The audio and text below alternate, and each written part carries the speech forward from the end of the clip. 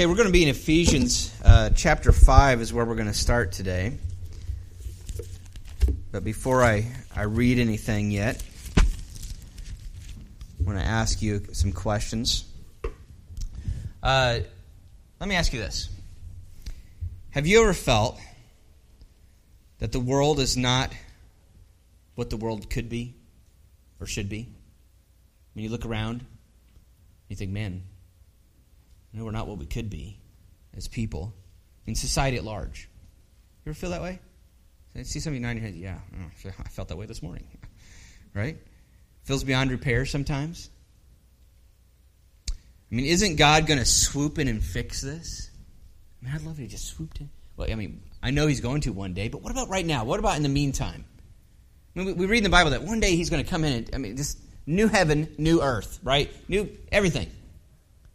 But in the meantime, isn't he doing anything? Maybe you've even thought, isn't that what the church's role is supposed to be? Isn't the church supposed to be God's organization on this planet? I mean, acting out and living out what God would want to have happen on this planet? Isn't that what the church is supposed to be? Or maybe you felt that the church... Denise, could I have you click on the center so that I can have control? Yeah, it'll be blank now. That's fine. Have you ever felt this way about the church, maybe? The church isn't what it could be or should be. Have you ever thought that about the church? All right, maybe the messed upness of the world seems to have kind of infiltrated the church as well. And you kind of look at the church and you're like, man, this place isn't better than anywhere else. And the church is composed of sinners, we know that. So it should be expected to find sinful people in churches. But shouldn't there be some difference, maybe, in the church? I mean, we've seen a decline. I think many of us have seen it. The longer we've been around, we've seen a decline in the church's morality, maybe even in the church's generosity, right? Their kindness towards people. Sometimes the church seems to be the harshest group of people around. That's not right. Quite frankly, have you ever thought this way about yourself? I know I'm not what I should be. Or I know I'm not what I could be. Maybe you've grown pretty content with the person you are, but somewhere nagging in the back of your head, you're like, I know I'm not what I should be. And maybe even right now you're thinking, I know I need to be more fill in the blank. I need to be more this. I need to be more that. Maybe I need to be more diligent. I need to be less lazy. I need to be more, less angry. I need to be a little bit more kind, or whatever the thing may be. You fill in the blank, and there's things just I think the whole planet has felt this way to one degree or another. I mean, this world, apart from just our church, this world is filled with rabbis and gurus and leaders and all kinds of people that are saying, I think we can fix it this way. And some of them have done a great job. Some people have made a huge beneficial impact, and they've become our heroes. I love Abraham Lincoln, for one. Right? I think he was a great man. And there's a lot of other people who, regardless of what, religiously speaking, for just a moment, there's a lot of people who, and maybe we look at them and like, man, this guy, I'd love to be maybe it's not a public figure, maybe it's somebody personal. You know one person that just made a difference in your life, and you think, I'd like to be just like that person. All right? I'm going to follow in their steps. Well, the thing is, in Christianity, it's not meant to be that much different. So I'm going to put this statement up there. Right at the very core of true Christianity, what Christianity is all about is this concept or this idea of discipleship. Right? Discipleship. And I'll explain what that means. At its roots, though, Christianity is all about being disciples, followers of somebody. Today, that's a bit of a foreign concept to think about disciples. But right at its very core, that's what Christianity is all about. Let me show you this passage of Scripture I've talked about before, Acts 11:26. Now, there's a whole backstory here, so the first part of the verse, you're not going to... what's he talking about? There's a group of people in Antioch, and they were preaching there, and it says this. It says, for a whole year, they met with the church and taught a great many people. But listen to this little tidbit of information at the end. Little historical fact for you. And in Antioch, the city in Antioch, and in Antioch, the disciples were first called Christians. Now, here's a word that you could probably go any place on the planet and use the word Christian, and most everybody would know what you're talking about.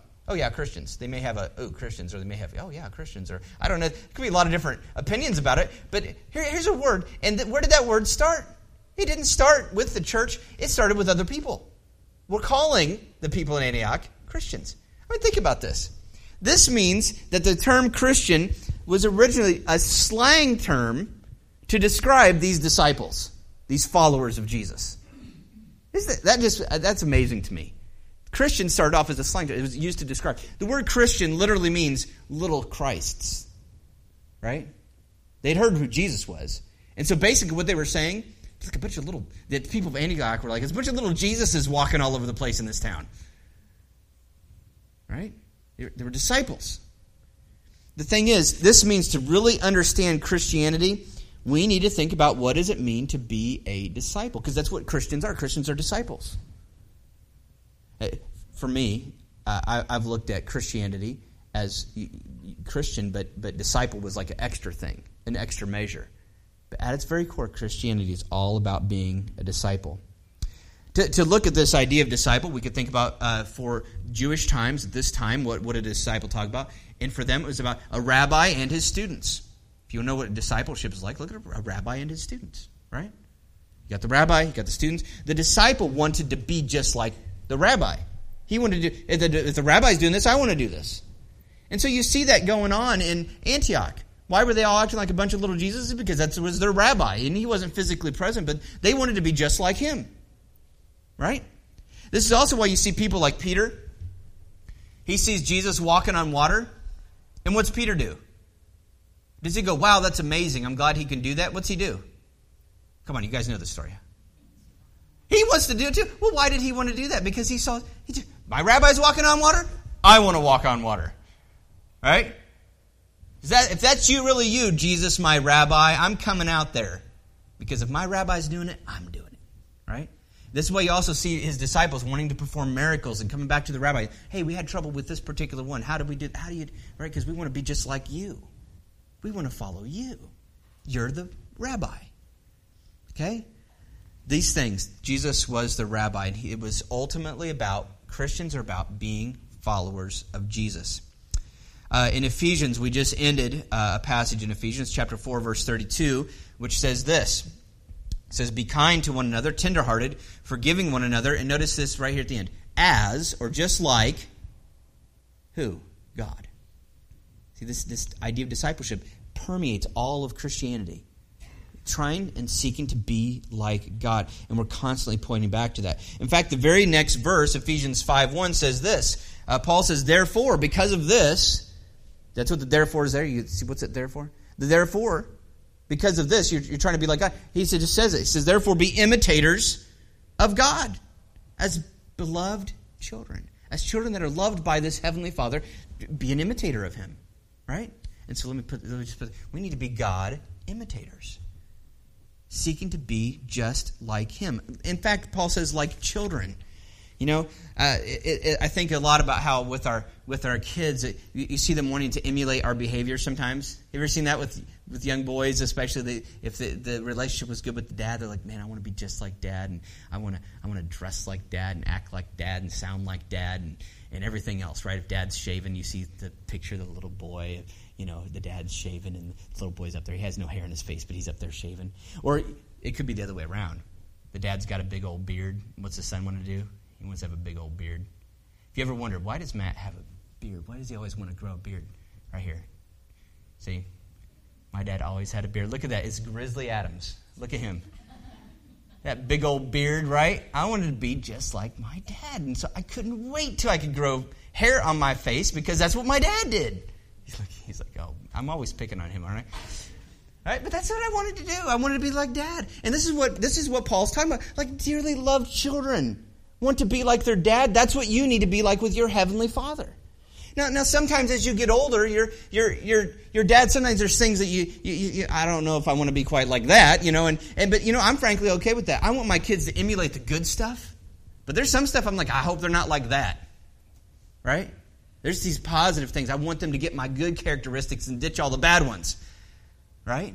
The thing is, our Heavenly Father has no bad characteristics. We can seek to be like Him with no hesitation. He's our Heavenly Father who's infinitely good, infinitely wise. And we can go and we can look at what's God like. I want to be just like Him. And I want to follow after Him. But now, this brings up one of the first challenges that we face in Christianity today. Is some people, we see this, and we see Paul demonstrating this, and all throughout Scripture, this idea of being a follower, being a disciple of Christ, and being a follower and seeking to imitate God. But frankly, our culture has affected us. This concept of following and imitation and being a disciple has kind of been lost a little bit on us. In fact, and I want to call this, I'm going to put a title here for this. There's some people who look at Christianity and the following aspect has been lost. And so I'm going to call these people unrealized followers. Unrealized followers. Now let me explain what I mean. There's a lot of other little words that you see show up in Christianity that have been affected by our culture. See, we live in a world that has things affecting us, right? And so let me tell you a couple of them. The concept of belief.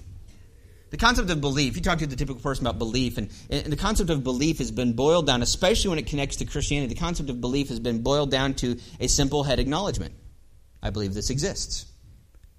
But for the Jewish mind, when they would have thought about believing, when Jesus said things like, whosoever believes in me, and he's not talking about just saying, I believe you exist, or I believe that he did this, I believe it happened. There's something a lot bigger he's talking about.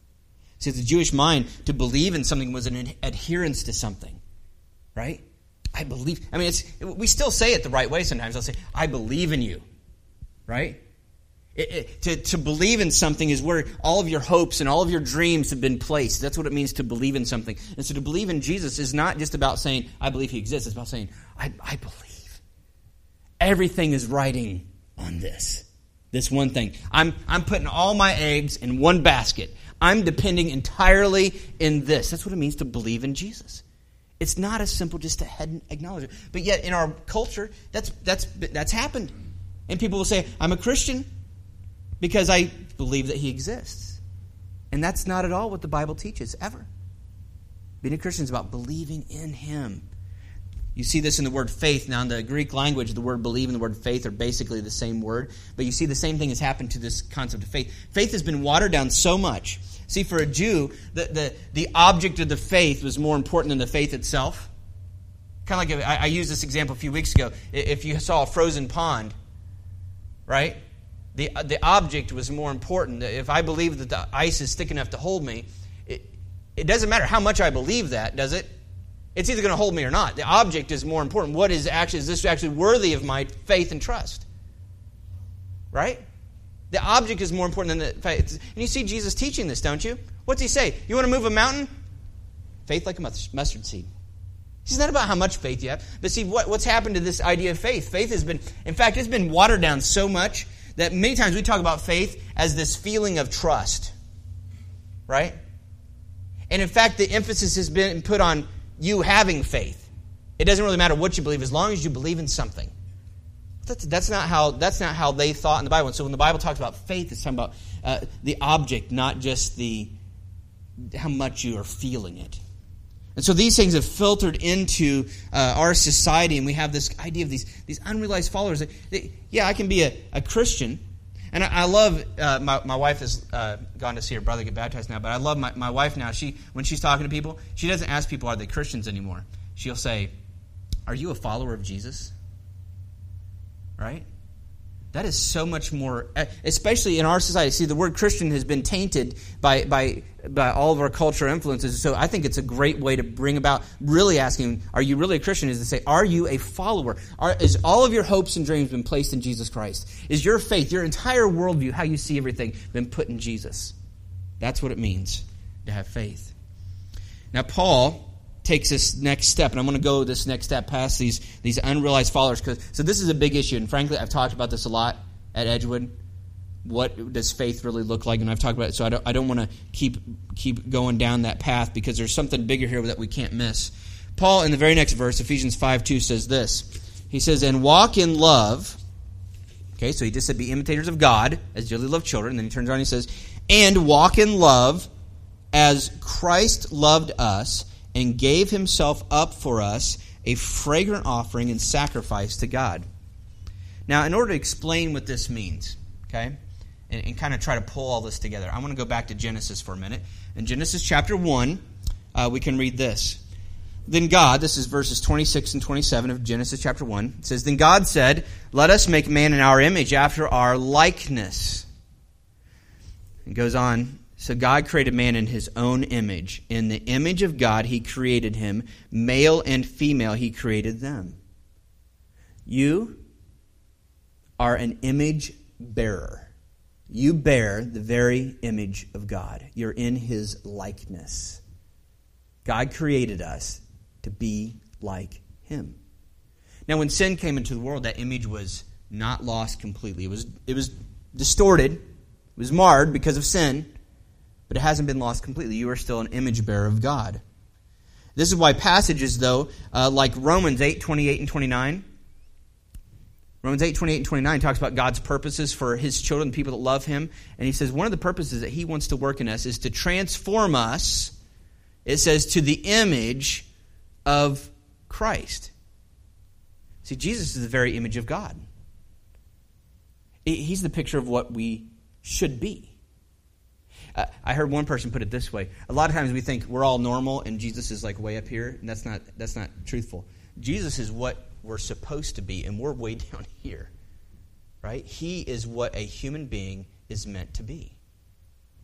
And that's why we're called to be like Jesus.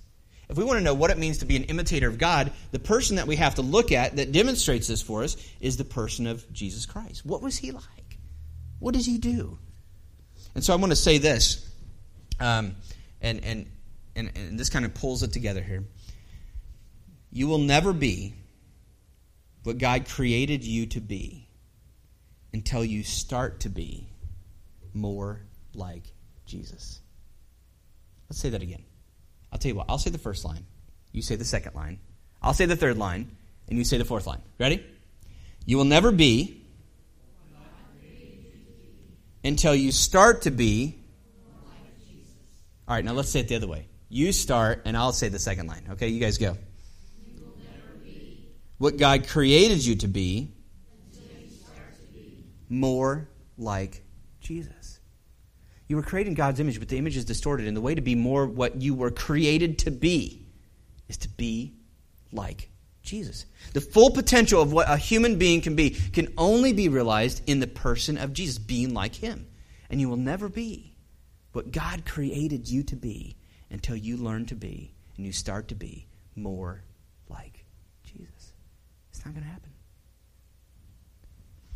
What was Jesus like? Well, in that verse we just read in Ephesians, I'm going to summarize it this way. It was a lifestyle of extensive, selfless love. What did Paul say about him? He said, and walk in love. A walk is a lifestyle. It was a lifestyle of love. Your walk is what you're all about. Jesus' walk was characterized by love. And notice it was selfless. What did he give him? What did he give? He gave himself. Right? It was a selfless love. And notice what else. It says it's a fragrant offering. A fragrant offering is, the word that's used there is usually used to describe in the Jewish culture an offering that wasn't a bloody sacrifice. There were sacrifices that involved blood, but there's other sacrifices that didn't involve blood being shed. And that was the fragrant offering. And you look through the Old Testament, you see these offerings that were fragrant. And Jesus' life, and so this is referring to Jesus' life. See, Jesus had this point on the cross, but leading up to this, Jesus lived a righteous life. He offered up his whole life. The reason why you can stand before God justified and right, because God is a just judge, and nobody gets off scot-free, is this. The wrath that you deserve has been poured out on Jesus Christ on the cross. But see, you still need to be righteous. You still need a righteous life. Where's that going to come from? Jesus did it. See, he was born, he lived righteously, and then he died. And that whole righteous life, the Bible uses the word imputed. It's imputed to you. You're given righteousness. Where'd that righteous life come from? So you have a whole life from birth to death that's righteous. How'd you get that? Jesus did it for you. He lived it for you. He suffered through life for you. And Jesus gives of himself. He's a fragrant offering because he's righteous. But notice as well, it's also a sacrifice, because he went all the way to the cross. And so if you want to know what God wants you to be, what he created you to be, you have to look at the person of Jesus and how he lived a life of selfless, sacrificial, right, extensive love. That is what God has created you to be like. And to see that manifested in you, you must go down this road. Are you willing to follow Jesus there? I mean, all the way to the cross. Are you willing to follow him there? You remember a gung-ho Peter wanted to walk on the water because the rabbi was? Yeah? Well, I want you to listen to this disciple, Peter, as Jesus tells him the next step on the path. There's several times that Jesus predicts his death. Listen to this first time. This is in, I don't have the reference here. Matthew 16, verses 21 through 23. Matthew says, from that time, Jesus began to show his disciples, his followers, right, that he must go to Jerusalem and suffer many things from the elders and the chief priests and the scribes and be killed, and on the third day be raised. Well, his followers that want to be just like him, how do they respond to this? Now, Peter, you got to love Peter. Peter takes him aside. Can you see this? Jesus, right? Takes him aside. Jesus, listen, it's not going to happen. Right? Far be it from me, Lord, that this should ever happen. So, can you imagine pulling Jesus aside? The guy that tells storms to stop and walks on water and turns a few pieces of bread into, enough to feed several thousand people.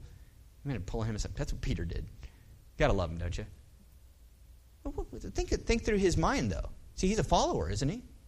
So you're following somebody. They go, hey, you want to know where we're going next? Yeah, sure. How much longer before we get there? Oh, I'm going to a cross. Whoa, wait a minute. See, Peter understood what it means to be a follower. I'm going to be just like Jesus, and you're going to a cross? Really? That's where we're headed next? Yeah. Right? How does Jesus respond to his whoa, I don't know about this. How does Jesus respond? Listen to this next verse. But he turned and said to Peter, that's not a very good decision, Peter. I think you need to grow in this a little bit. Is that what he said? No. He turned to Peter and said, get behind me. Who? Satan. That thought that Peter had of saying, whoa, I know you're the rabbi, but I think I should steer the ship from this point on, Jesus, because you're going down the wrong path. That speaking into Jesus' decision and saying, you're going the wrong way, that is not a God-centered viewpoint. That is a man-centered viewpoint, and it comes from the very heart of who Satan is, because that is exactly what Satan wanted to do himself. He wanted to be God. And when we reject the authority, the rabbi, what we're doing is we're saying, I want to be God. I want to take that spot. Get behind me, Satan. You're a hindrance to me. For you're not setting your mind on the things of God, but on the things of man. Right? To be a true disciple would mean Peter would have to go to the cross as well. And just so there's no confusion about it, listen to the very next thing. See, Jesus understood this as well. Listen to the very next thing that Jesus says. He says, then Jesus told his disciples, all of them, hey, just so nobody misses this, if any would come after me, let him deny himself and take up his cross and follow me. I'm going to a cross, and if you're a follower, you're going to the cross too. Because that's what followers do. They follow the rabbi. So let's put it this way. To be a follower of Jesus, even today, to be a follower of Jesus, crosses will be involved. You're not going to get out scot-free. There are crosses for you. Take up your cross. What is it? This leads me to a second concern. I called it unfulfilled followers. My original name for this I'll get to in a minute, but we're going to call it unfulfilled followers, or people who are following in many ways, but it's not. There's something missing. Okay? I'm going to go back to the garden again and to the fall of mankind. What was the original wrong turn? What happened? Let's go back to Genesis chapter 3, verses 1 through 6. Now the serpent was more crafty than any other beast of the field that the Lord God had made. He was a sneaky one, wasn't he? And he goes to the woman, he said, "Woman, did God actually say you shall not eat of any tree in the garden?" So he's questioning God's authority. Did he really say that? Is that what he really said? And the woman said to the serpent, "We may eat of the fruit of the trees in the garden, but God said you shall not eat of the fruit of the tree that is in the midst of the garden." And she'd already kind of started to fall into his plan here, because he's questioning God, and she's starting to think, yeah, this doesn't seem right. And he said, "Don't touch it." God didn't say don't touch it. See, she's kind of getting worked up at this point, isn't she? But listen to this. Don't miss what's being said right in the middle here. This same person who we know was created in the image of God, in his likeness, God created them, male and female, Adam and Eve. God created them in his likeness. Listen, though, to what Satan says. "But the serpent said to the woman, 'You will not surely die, for God knows that when you eat of it, your eyes will be opened, and you will be like God.'" You will be like God. Well, she was already created in the image of God, the likeness of God. But that's not enough, Eve. You get to be your own God. You will be like God. It's immediately after this that Eve, no other statements are made. Eve takes of the fruit, looks at it, looks good, smells good. I bet it tastes good. Adam doesn't do anything to protect his wife. He eats of it too. You know, we can be good, genuinely good, and emulate God. In his infinite goodness, we can seek to be good. We can show love and compassion like God. We can be creative. And we can use our creativity in beneficial ways. We can actually make things out of nothing, but almost any child on this planet can create whole worlds in his head. Right?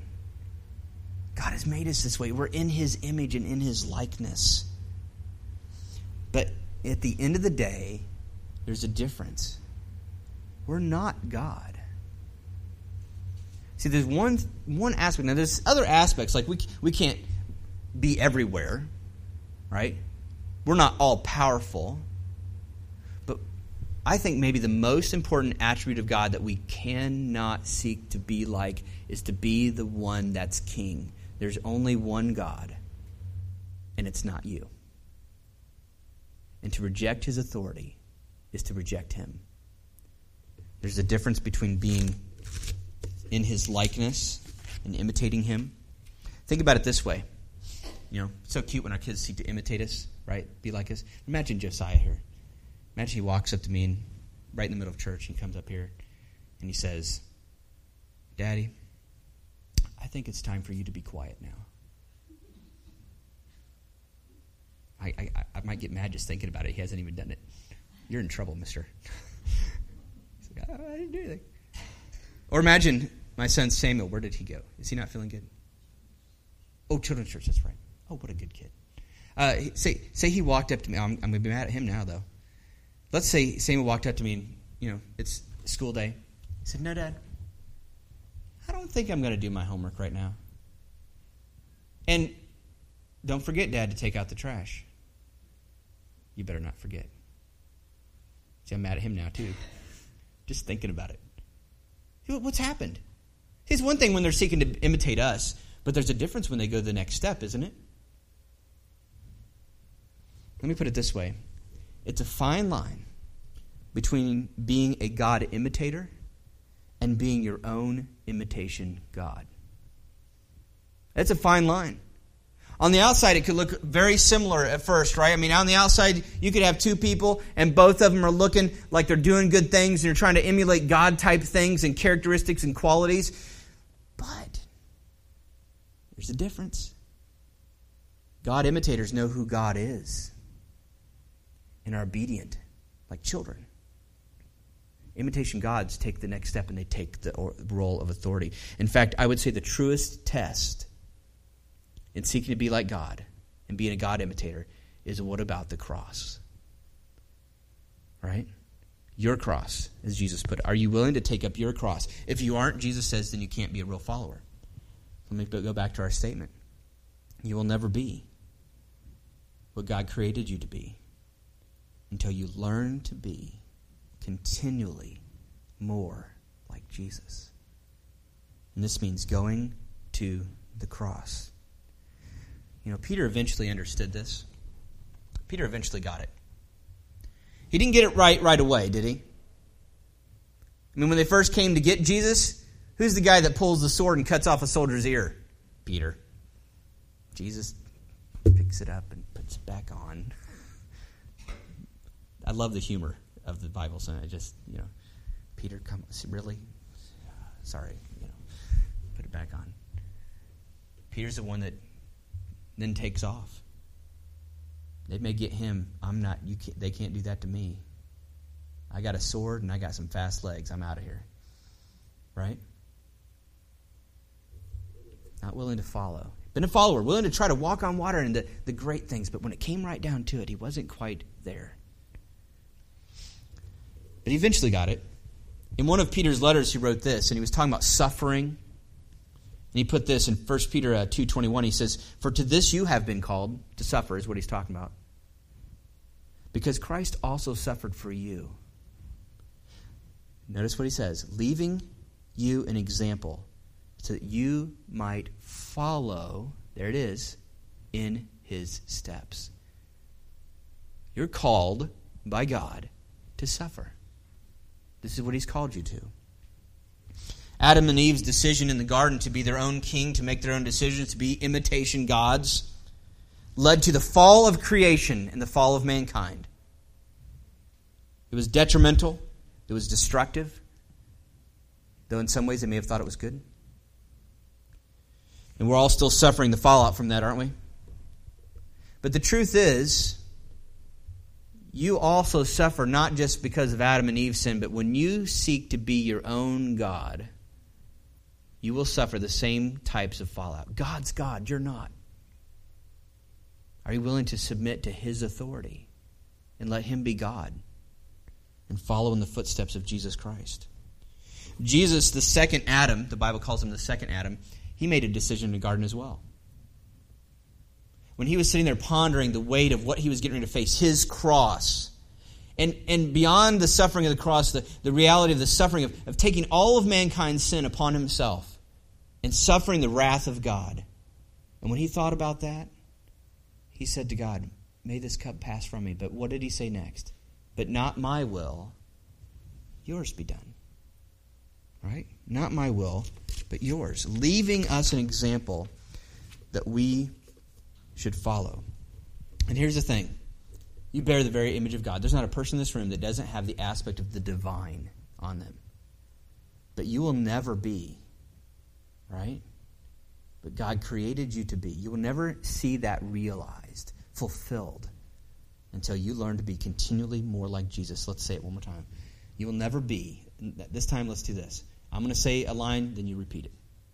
You will never be what God created you to be until you learn to be continually more like Jesus. I had to get the last rhyme in there. And it's true. You're created with that spark of the divine, right, in his image, but you will never be what God created you to be until you learn to be like Jesus. So let me ask you this. What's your cross? Now, I've got some, if you want to go ahead and start passing those out right now, you can make Josiah help you if you want. Give him a stack. You can get the other side. What's your cross? What is it? Do you have a limit like Peter? God, I'll go this far, but no farther. You're going to the cross, I'm not going there. I'd love to be a follower of Jesus, but unless he leads me to this place. All right? Let me ask you it this way. You guys are all ADD. You're all looking at my dad passing those things out. I'm watching you all. Looking at him. What's he got? What is it? What is it? I'll wait a minute because I want your full attention here. There we go.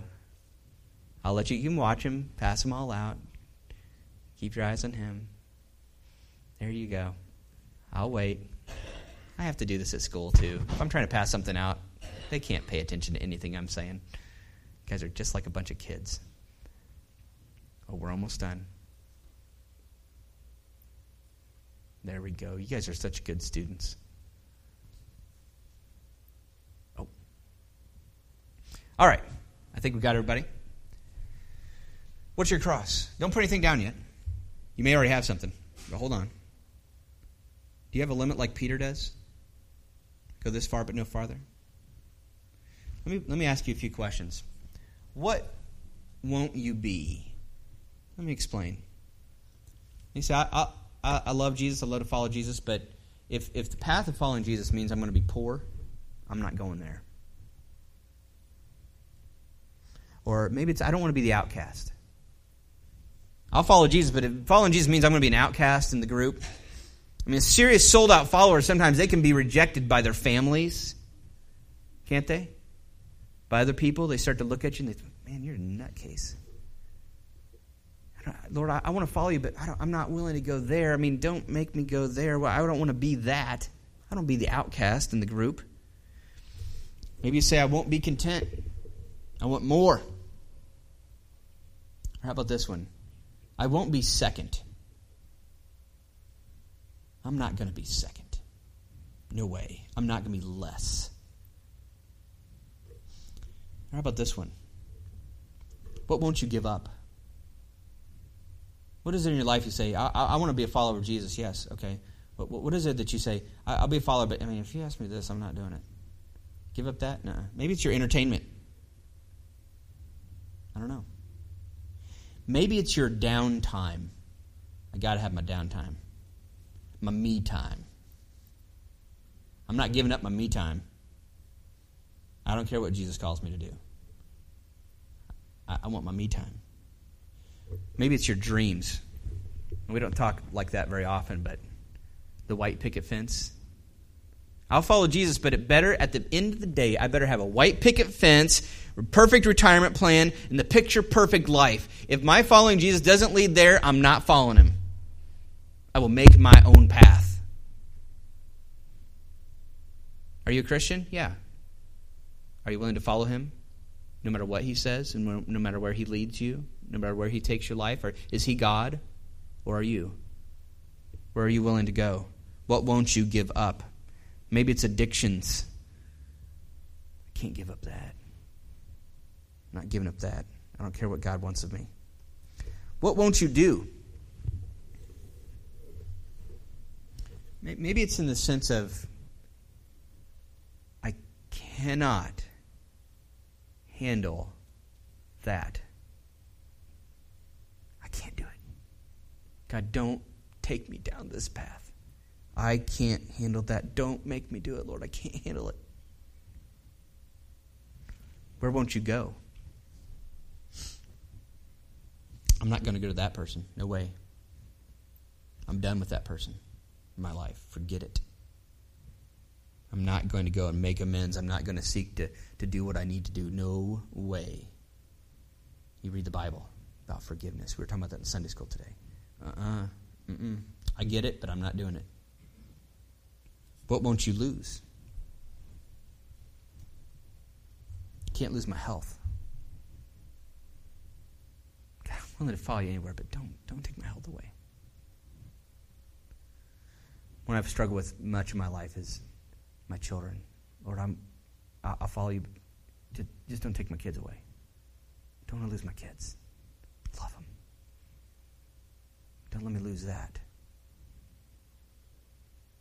I can't lose control. Sometimes it's just a simple matter of control. I've got to steer this ship because I know what's best. Are you willing to lose control and let God steer the ship? What's your cross? What I'd like you to do is maybe as I'm talking through these things, there's that thing. You know God wants you to do this. You know God wants to take you down that path. I want to challenge you to right now, right on that cross. What is it? What's the thing? I mean, you want to be a follower of Jesus Christ, but if it means to go to that place, I don't want to do it. Well, according to Christ, if you're not willing to take up your cross and follow me, then you're not actually a follower. You're not a disciple. Jesus wasn't trying to be mean. He was just talking facts. Followers follow. if you're unwilling to take up your cross and follow, you're not really a disciple. You may have thought you were. But reality is you're not a God imitator. You're an imitation God because you want to stand in that place and say, no, I'm going to steer my destiny. I want to steer how things turn out. I want to be in control. Are you willing to take that to put it down? Maybe it's loss of health. Lord, if you want me to suffer with this, I'll take it. I've had to come to places in my life where I've had to say to God, Lord, may it never be. If the path that you want to take me down for your glory is the loss of one of my kids, God, you're God, not me. You're God. I'm willing to take that cross. If that's the cross that you want for me, I'm willing to take it. What is your cross? Write it down. Be willing right now to say, Lord, I'm willing to take it. I'd be willing to go down that path. Doesn't mean you're going, golly, I hope that happens. It's just a willingness of saying, Lord, I'm willing to go down whatever path you want. I want to be a true follower of Jesus Christ. I want to be a true disciple because disciples are called Christians. And so let's say it one last time. I'm going to change the words up on you a little bit. You will never be what God created you to be until you agree to follow Jesus to your cross. And until you're willing to do that, until you agree and say, God, I'm willing to do this, until you agree with Him, you will never be what God created you to be. And I hope you're writing something down. I want to encourage you to maybe put that, after you write it down, put it in your Bible. When you open up your Bible, it'll be there. Now, if you don't read your Bible very often, put it in your purse or in your wallet or put it somewhere and remember, Lord, especially if it's something that if you wrote down something you said, I'm not willing to take this cross. And go to God and say, Lord, I'm having a hard time with this one. Be willing to go to Him and say, Lord, this is big. This is really big. But Lord, I want to be a follower. So I want to say it. I'm nervous about saying it because I'm afraid if I say that I could take this, you might do it. That's not how it works, by the way. God's not a tricky guy that's just waiting for you to say that you're willing to handle something, then He's going to give it to you. That's not how it works. Be willing to say, Lord, if this is what you want, I'll do it. And pray over it this week. Get it out.